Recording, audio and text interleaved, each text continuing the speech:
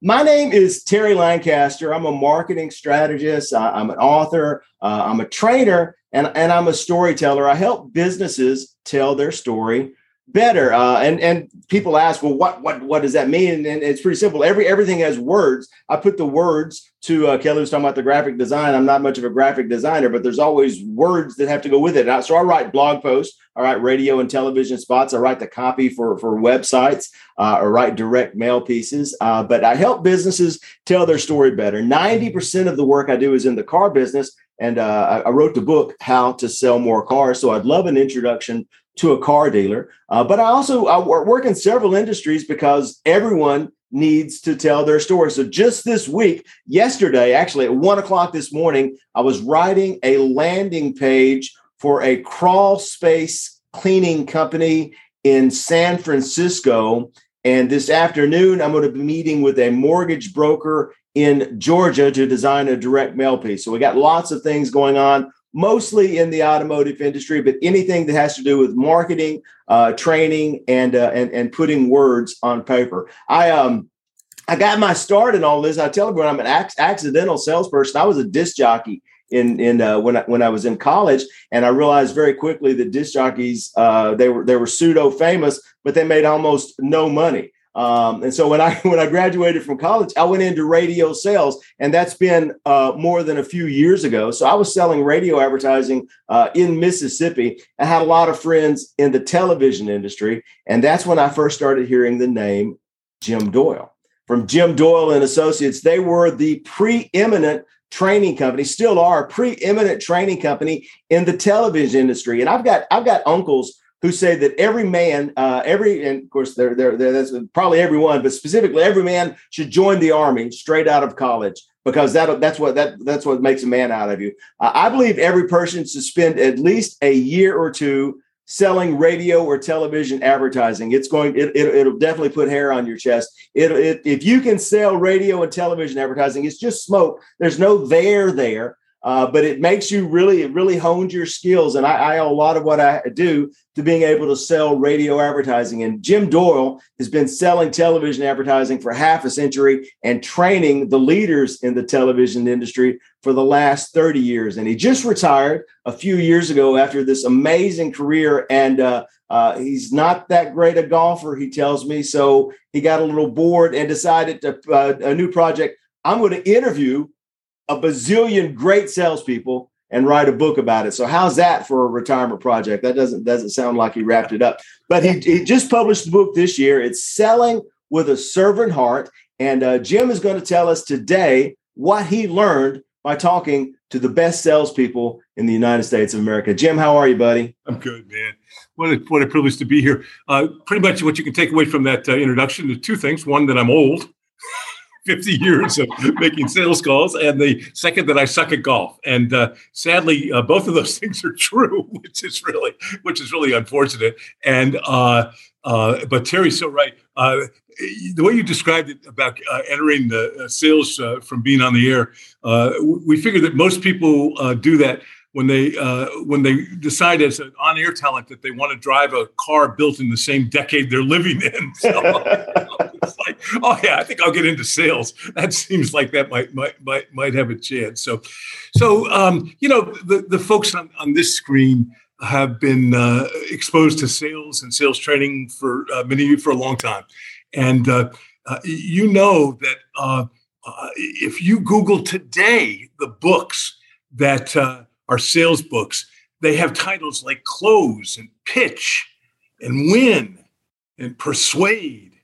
If I say to a group, even of 20 and 30-year-old salespeople, close early, and they all can say close often. ABC, always be closing. I remember as a brand new sales manager, newer sales manager, taking my team down to the Heinz Auditorium is the big convention center area in Boston, Massachusetts. We have this team from Maine. So I bring our team down for a day of sales training. There's salespeople from hundreds of different industries that are sitting in this workshop. And on the stage, there's a guy who's one of the gurus of his day. He came out of the insurance business. And what was he talking about? he was talking about what every trainer would talk about in those days. You got to close. You got to ask for the order. And he came out of the insurance business, and he said, I remember it so well. He said, here's what I do. If I have a young couple and they've got a couple of kids bouncing around, he said, and I'm trying to sell them insurance. He said, I'll tell them a story. I'll tell them a story about another young couple. And just like you, they had a couple of precious, beautiful kids. And unfortunately, I was unable to sell them insurance that night. And how did I feel? Not 6 weeks later, when I read that those babies' parents, those precious babies' parents, were killed in a tragic car accident. And if they were here tonight, what do you think they'd advise you to do? And he said, that's what I call back the hearse up to the door and let them smell the carnations close. And I hope that you all don't think lesser of me for this, but I'm sitting there in that audience going, damn, that's good. How do you think, how can I do that in TV, man? Well, you didn't buy our advertising, your business closed. So, but 31 years ago, I started on this adventure of working with sales organizations in the broadcasting business, and had just a wonderful run. We built a company that has 25 employees, and we make probably 4,000 sales calls a year on real live clients. And what I learned was that the people who were the most successful didn't sell that way at all. And so I got this idea in my quiet time, literally in a quiet time one morning, to let me see if I can. Whoops, let me go over here. I got this idea to do this book. I got the title in some quiet time, some early morning meditation time. And then about a month later, I got what turned out to be the killer idea.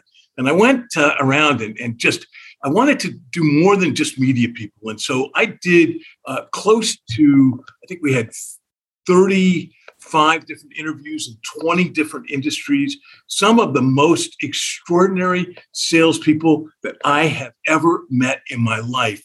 But the one thing that characterized all of them were they were the highest of high achievers. And Dave Wall is this guy that I met. He was referred by a former client of mine. And what I would do is I'd call people and I'd say, hey, this is the title of the book. Who does that make you think of? And they would give me these names.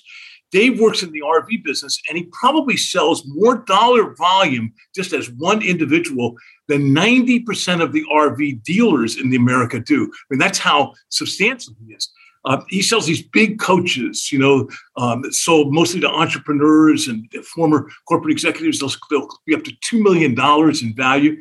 60% of his business is repeat, and 30% of his business is referral.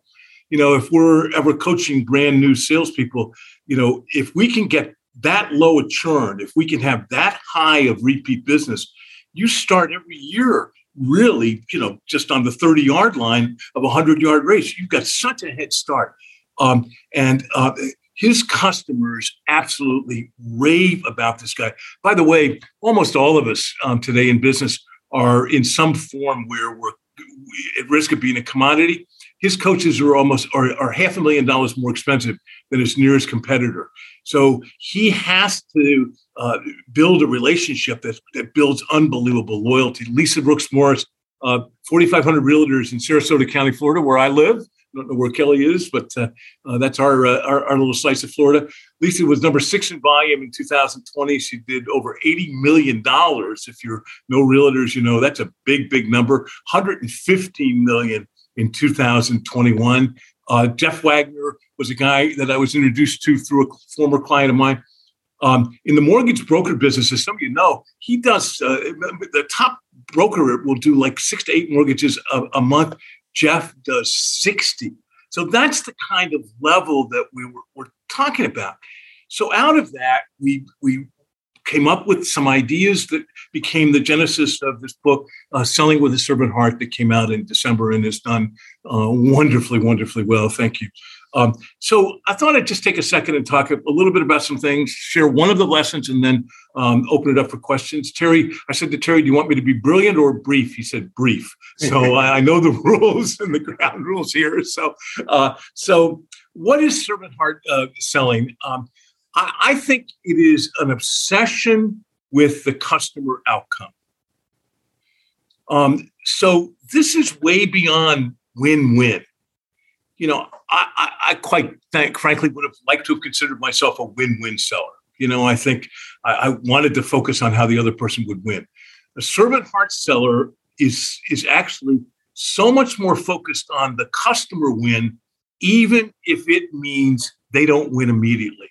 In fact, their motto almost becomes, if it's good for the customer, they know it will ultimately be good for them.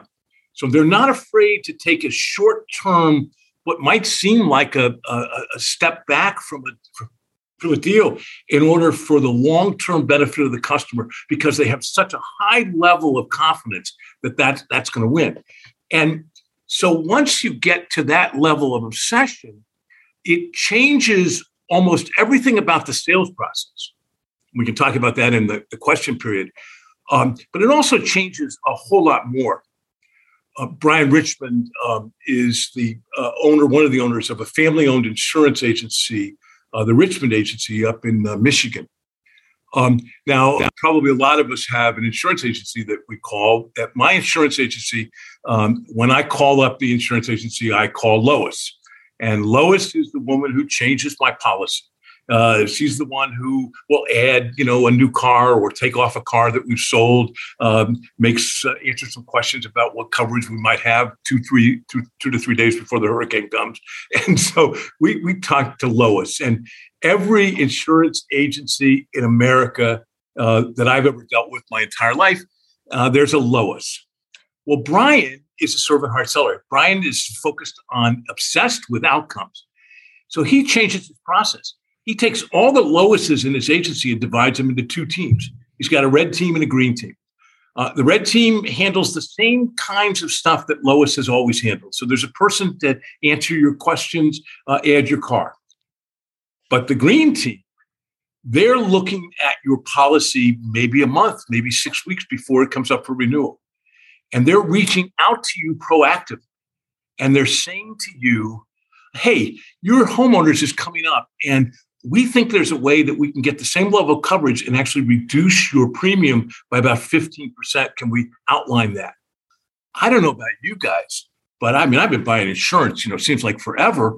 And half the time I've never heard from the agent before, only when I proactively call them.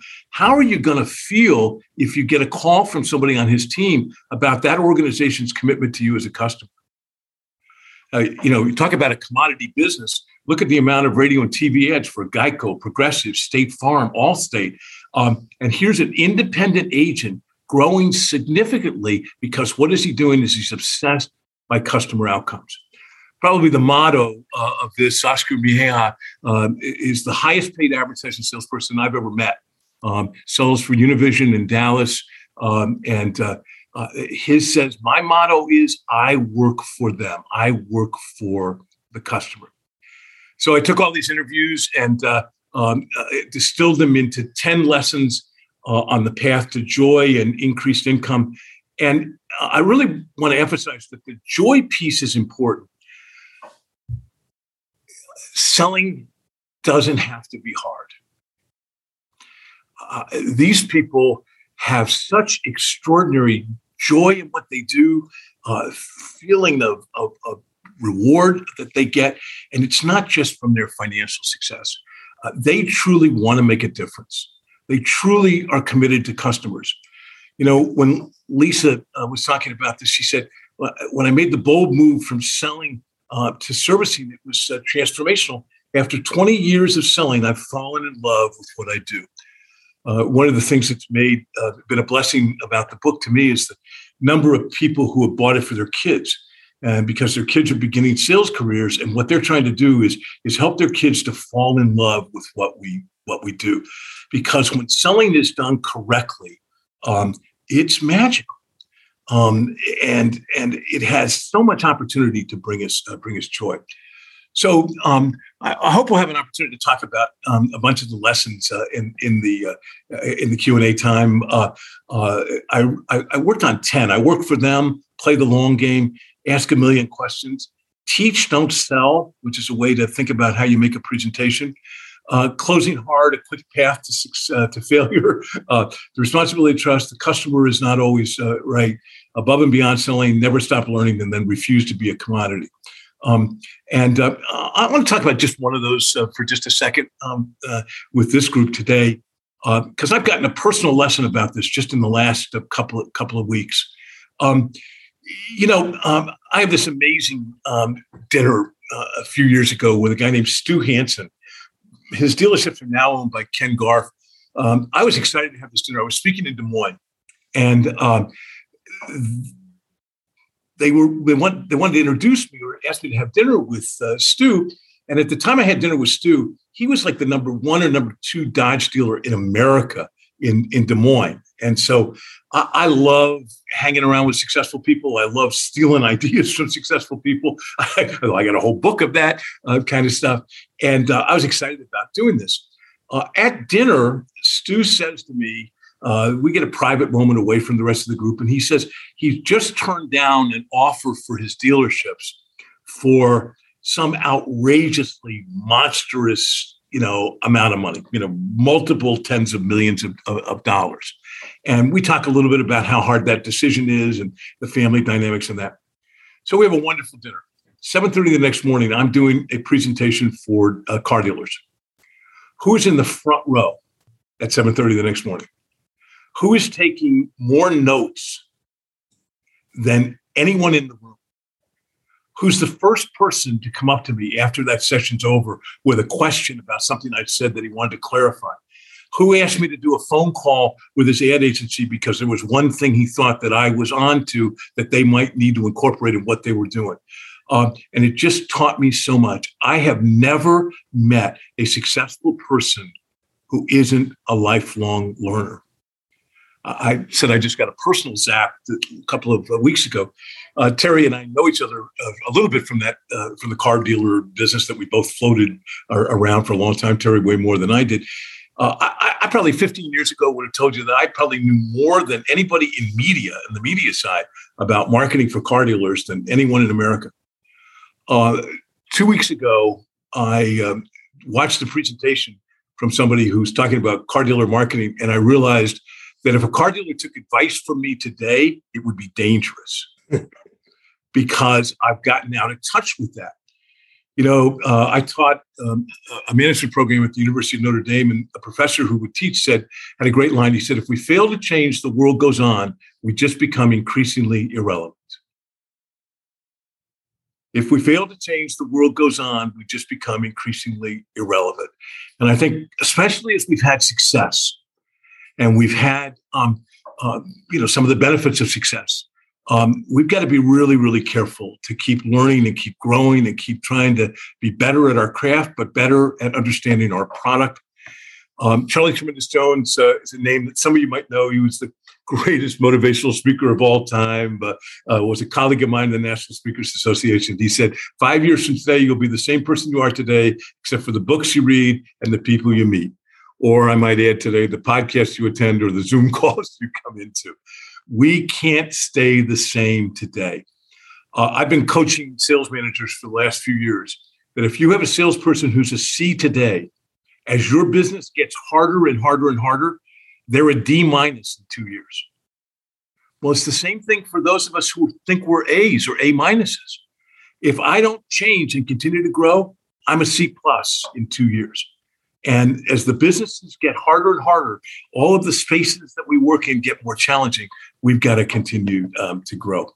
So as Henry VIII used to say to each of his wives, I won't keep you much longer. I'm excited to get into the question. That was right before he sent them to the Tower Bridge to be beheaded. And Terry said, no, we weren't able to do that on Zoom today. When I wrote this book, at first I thought I was writing a sales book. But as I got past this and had so many wonderful conversations with people, I realized that this is a book that's not just about sales. It's really about life. friend of mine has a great line that I've adopted as my own. She says, life gives to the givers and takes from the takers. The universe has a perfect accounting system. And, whether or not that's with my kids, with my wife, who is amazed that I wrote a book that had acute listening in it and wonders if I read that chapter or need to read it again. One of the things that I have come to understand from this privilege of meeting all these wonderful sailors is if you want to sell more, the way to do it is serve more. So I'm excited for the question time. And Terry, I thank you again for, by the way, and I'd like being part of any organization that the highlight of the year is the dirty Christmas party. I've decided that I'm going to move to Nashville and join. So thank you. Oh, it is a hoot. Jim, thank you so much. And, I was looking at your lessons that you had there, and you had that the closing is such as, don't close, and we get that a lot. The close early, close often, and always be closing. But I had a chance to interview Bob Burg, who wrote The Go Giver. And Bob told me if you have to resort to ninja closing and secret word tracks to convince people to buy something that they don't want to buy, that's not sales, that's criminal fraud. So we've got a lot of the trainers have it completely backwards. And I think we need, all of us who have the opportunity to mentor people who are coming up, whether it's just people that we know in the community or people who work for us. Every one of the people I interviewed is acutely aware of the point at which they ask for commitment. So they're not, and I always say that, the first word in the title of the book is selling. I mean, this is a selling book. It's not a book like la da da da da da. It's a book about selling. But what Servant Heart Sellers have done, because they're obsessed with customer results, they are so driven to find out what the issues are that the customer face. They're so driven to really understand the business issues behind the decision that by the time they get to the point of asking for the order, it's very assumptive and very, very relaxed. Should be automatic. It should just happen. Well, I think especially, one of the lessons in the book that I probably got clearer on as I did the interviews was this idea of teach, don't sell. So if I'm working with a customer and I'm talking about how my product is going to work, not why it's going to be good, here's how it's going to work for you. Terry, you might remember there was a guy in the radio business. I owned a radio station at one point. In fact, somebody said, how do you get to be a sales trainer? And I said, the format change didn't work. The partnership blew up and I lost $1 million. And you too can be a sales trainer, which is actually true. But during that period of time, my Arbitron salesman, Arbitron was the ratings company back in the day for radio ratings. My Arbitron salesperson was a guy named Pierre Bouvard. And I featured Pierre in the book because of all the people who've ever called on me, he most represented the concepts of servant heart selling. When they had a new product, and they had new products because it was their way of getting an add-on sale. So they would come up with some scheme. And I'm broke. I mean, my business is struggling. I'm like many of you can identify with. I'm so surreptitiously checking the mail every day to see how many checks have come in. So I'm scared and broke. And damn, if he didn't figure out a way to show me that product and say, this is how you could use this to position your station in a way that would make it look like we actually had listeners for an advertiser. And he would walk out with me just adding to that contract over and over and over again because he was showing me how it worked, not why we needed to buy it. And so I think if you combine a lot of time in the diagnosis process with why selling as opposed to how selling, or how selling as opposed to why selling, then closing becomes a really easy piece. But I think I'm from the nods. I think I'm speaking to the choir a little bit here. Well, I'm going to open it up to questions in just a second, but I've got one more for you. You've got the 10 lessons, and you talked about the never stop learning. But if you had to just pick one, if you had to write a new book and you only got one lesson to write it on, Jim, what would it be?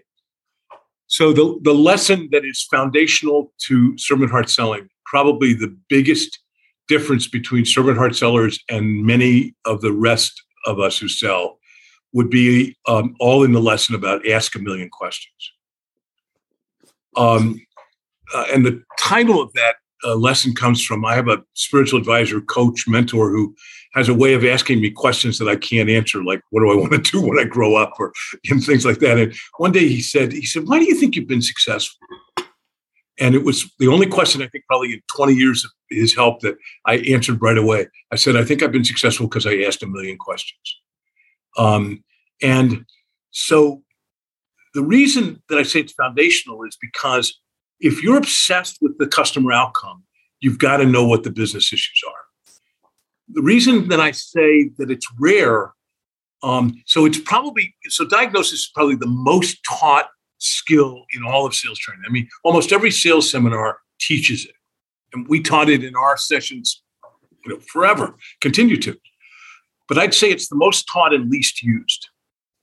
Because what happens when we actually get in front of a customer is our diagnosis calls tend to be 2 or 3 questions, and then we move to questions that are more about our agenda than theirs. Like, how's your business? How's the market? What are you doing for advertising? Rather than really, and we think we're doing diagnosis, but typically we're asking questions that are almost salesy within 2 minutes. And that's, by the way, we did a workshop where we proved that to people, and 80% of our groups would be asking questions within 2 minutes that were more product focused rather than business focused. So a lot of people think they do diagnosis because they're asking questions, but they're not asking enough. There were 2 parts of that chapter that are important, I think, probably just to riff on for just a second. Number one was the wing it days are over. I can't wing it anymore about asking questions, which is sad because I was quite good at it. I really love doing it. But today, I think we've got to be prepared with questions before we go in. 90% of the questions I used to teach when I was first doing sales training, as a salesperson, you better know before you walk in today because all of that information is available online. So you better be prepared. But then a Nashville resident, Rory Vaden, who's a guy that I just admire a great deal and who many of you would know, Rory talked about the concept of acute listening. So most of us listen with the next question in mind. Rory talks about listening as if you could hear a pin drop in the room, being so focused on the answer that you really completely hear what they're going to say. If you want a quick trick, a friend of mine who produced a 60 minutes kind of show taught me, he said, when we were interviewing a bad guy, we always got the most compelling sound when we didn't respond after they answered the question. We would ask the question, they would respond, and if we didn't immediately ask the next question, they would keep talking. And that's when we got sometimes the most honest, most really heartfelt answers out of an interview subject. It's the same thing for us in sales. We're so driven to want to respond right away that I think we lose the opportunity to really hear in depth what's going on. So acute listening, being prepared, and ask a million questions were all part of the same chapter. And I think part of the gets lost in that. I was trained the same thing. It was called consultant selling when I first got into radio. You got to go in, you got to ask these questions. But here I am. I'm a 21-year-old kid from 200 miles away, and I go into the car dealership and start asking him questions, and he has no desire to talk to or be interested in me. So a big part of asking the right questions is you've got to earn the right to ask the questions. You've got to earn the right to know about their business by building the relationship, by being there, by being trustworthy and honest and open. So I think a lot of that, even asking the right question, boils down to building the relationship. Yeah, but I think that I used to say people buy from people they like. For years, I would say that in seminars. I love that. Today, I said they buy from people they trust. Trust. So what builds trust? I don't have to know you for 5 hours if I come in and I have learned about your business. If I come in and I say, and by the way, if I get credit for having done the research. So one of the things that we teach salespeople to do is I'll say, as I was preparing for this meeting, one of the things I did was I looked at your website and I found out about the dirty Christmas party. And So, or how often do you do that? I mean, if I get credit in the way I ask the questions, then I can immediately have them say, boy, that person's different than the parade of mediocrity that we've had. That's the thing we don't seem to realize is the people who come in before you and the people who come in after you are likely to be pretty average and likely to not be prepared. And if you just do a little bit more, that's where the impact becomes significant. It's not about doing a lot more. I mean, one of the things I think I've learned about success is they just are more consistent about doing things better, but all of us don't do it successfully every time. We're not perfect all the time. They just do it a little more often. Yeah. A little 1% is a big deal.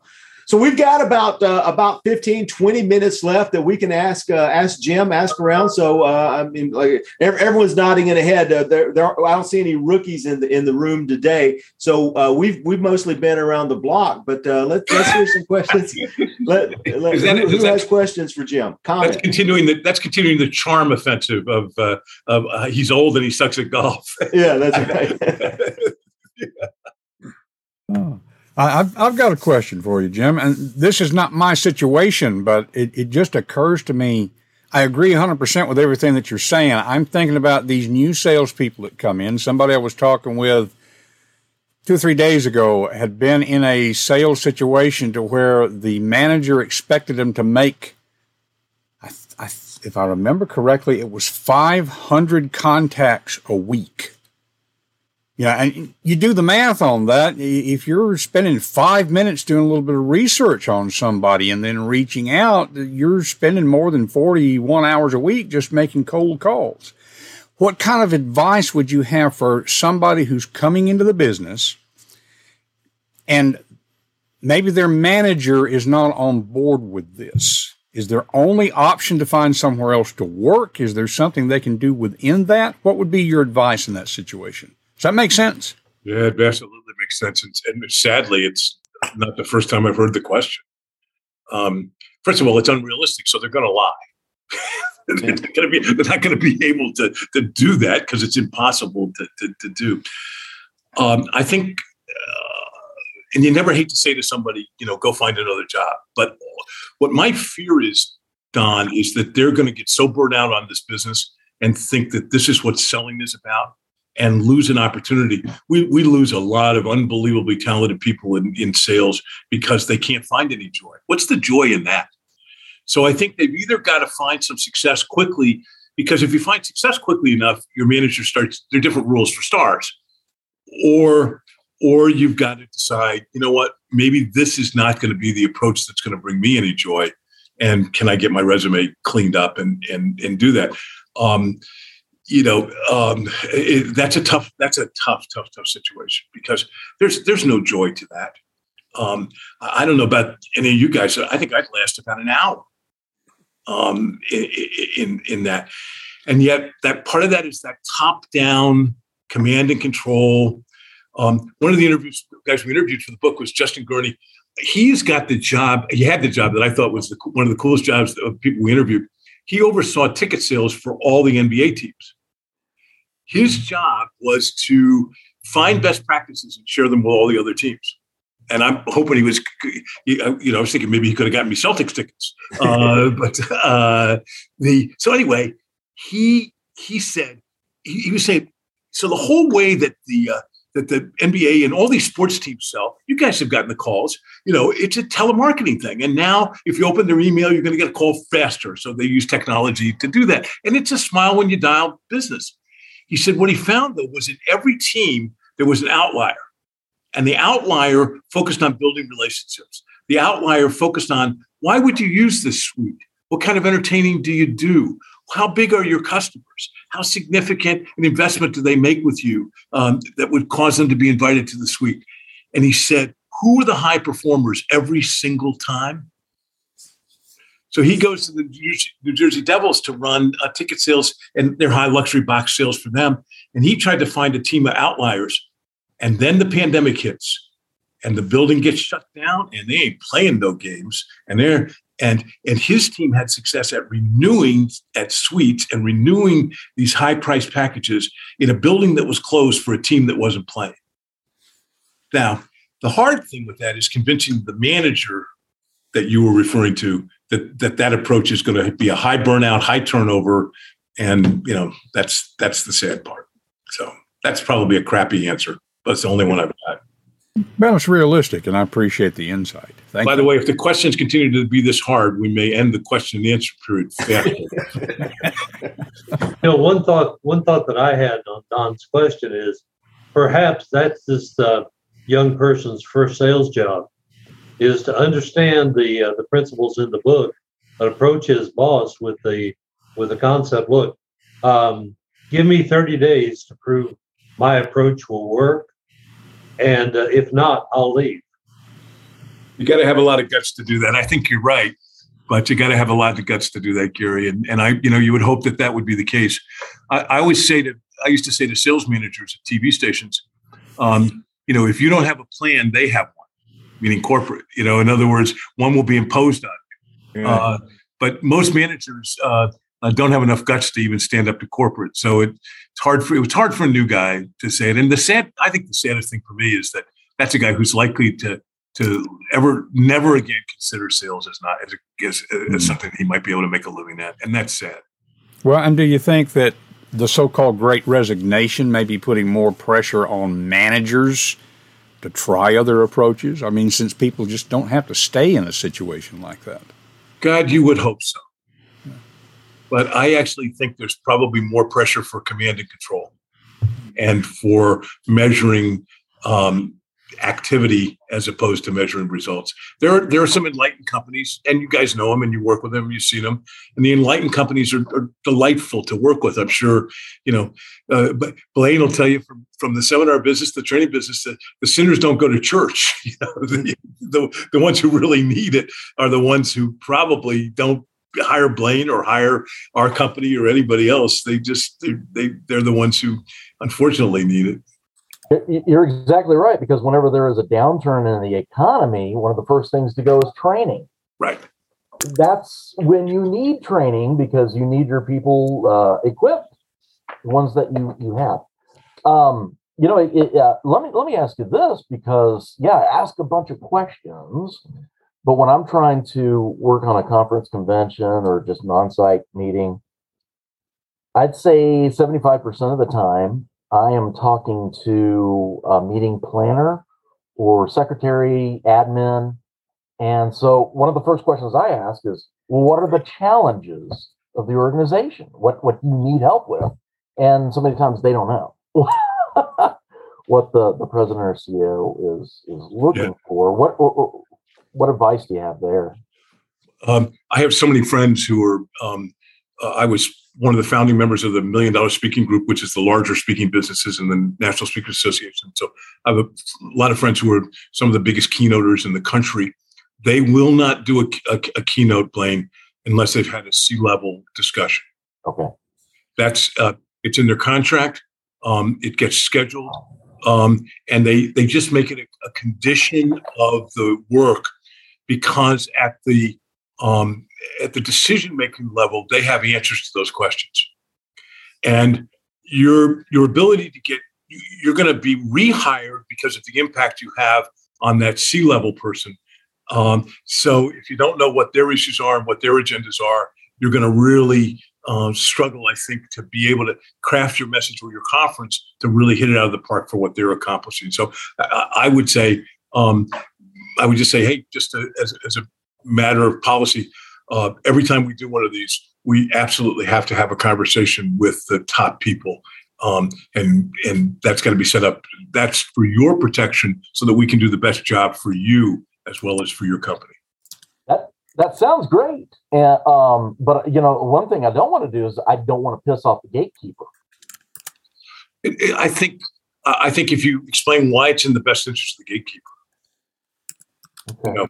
The reason, and I think you just simply say, what we've learned is that every time we don't do that, we sometimes miss a piece that is so significant that it changes the entire feeling that people have of the conference. And what you really want is this conference to hit a home run. And we want to help you do that. Okay. Is that in the book? No, but I think it was pretty. But I think it was pretty good actually. So it was really good. But Terry said he recorded it, and we're probably in the 50th minute, so you don't even have to listen to the other crap. Just go to Market 50, and we've got it for you. Well, yeah, that's good. Okay, thank you. Hey, are you coming to Nashville in August for NSA? I am not, because I've got it's actually July, I think, early July. Right? Yeah, it is. I'm taking my grandson to the Yankees Red Sox game. So that's my priority that weekend. But yeah, that conference is amazing, and everybody should go. It's fabulous. So just fabulous. Okay. Jim, any other questions for Jim? Did Jim have a question, or is that his hand up? Or no, that was my thing. So let me ask you this. My question, I have one more question for you, Jim. We have about half a dozen veteran salespeople in the room. What can we do to be of service to you? You've done a great presentation. It's been phenomenal today. How can we help you and your business? How can we bring joy to your life? So I'm at a wonderful place in my life that I'm not competing with Blaine anymore, not doing any conferences. Everything that I do, I'm giving the money to charity. I don't want to build another business. I've done that. I love to have this. I want this book to get out to more and more people as a way to serve. So anything you can do on social media to promote the book to your friends, to family members. And the other area that's interesting, that's been fun, is the message of the book has resonated with nonprofits who are doing development and fundraising. So if you're on the board of a nonprofit, or you know an organization, you might suggest, or I'll send me a note and I'll send them a copy of the book. They sort of think of themselves as selling as evil. But when you add the idea of a servant heart, so I'm starting to do some work, again, for free and for fun, with some nonprofits around the country to talk about how do you bring the techniques of effective sales organizations into a development and fundraising effort. And so I'm excited about that, because that's just a way for me to give back. So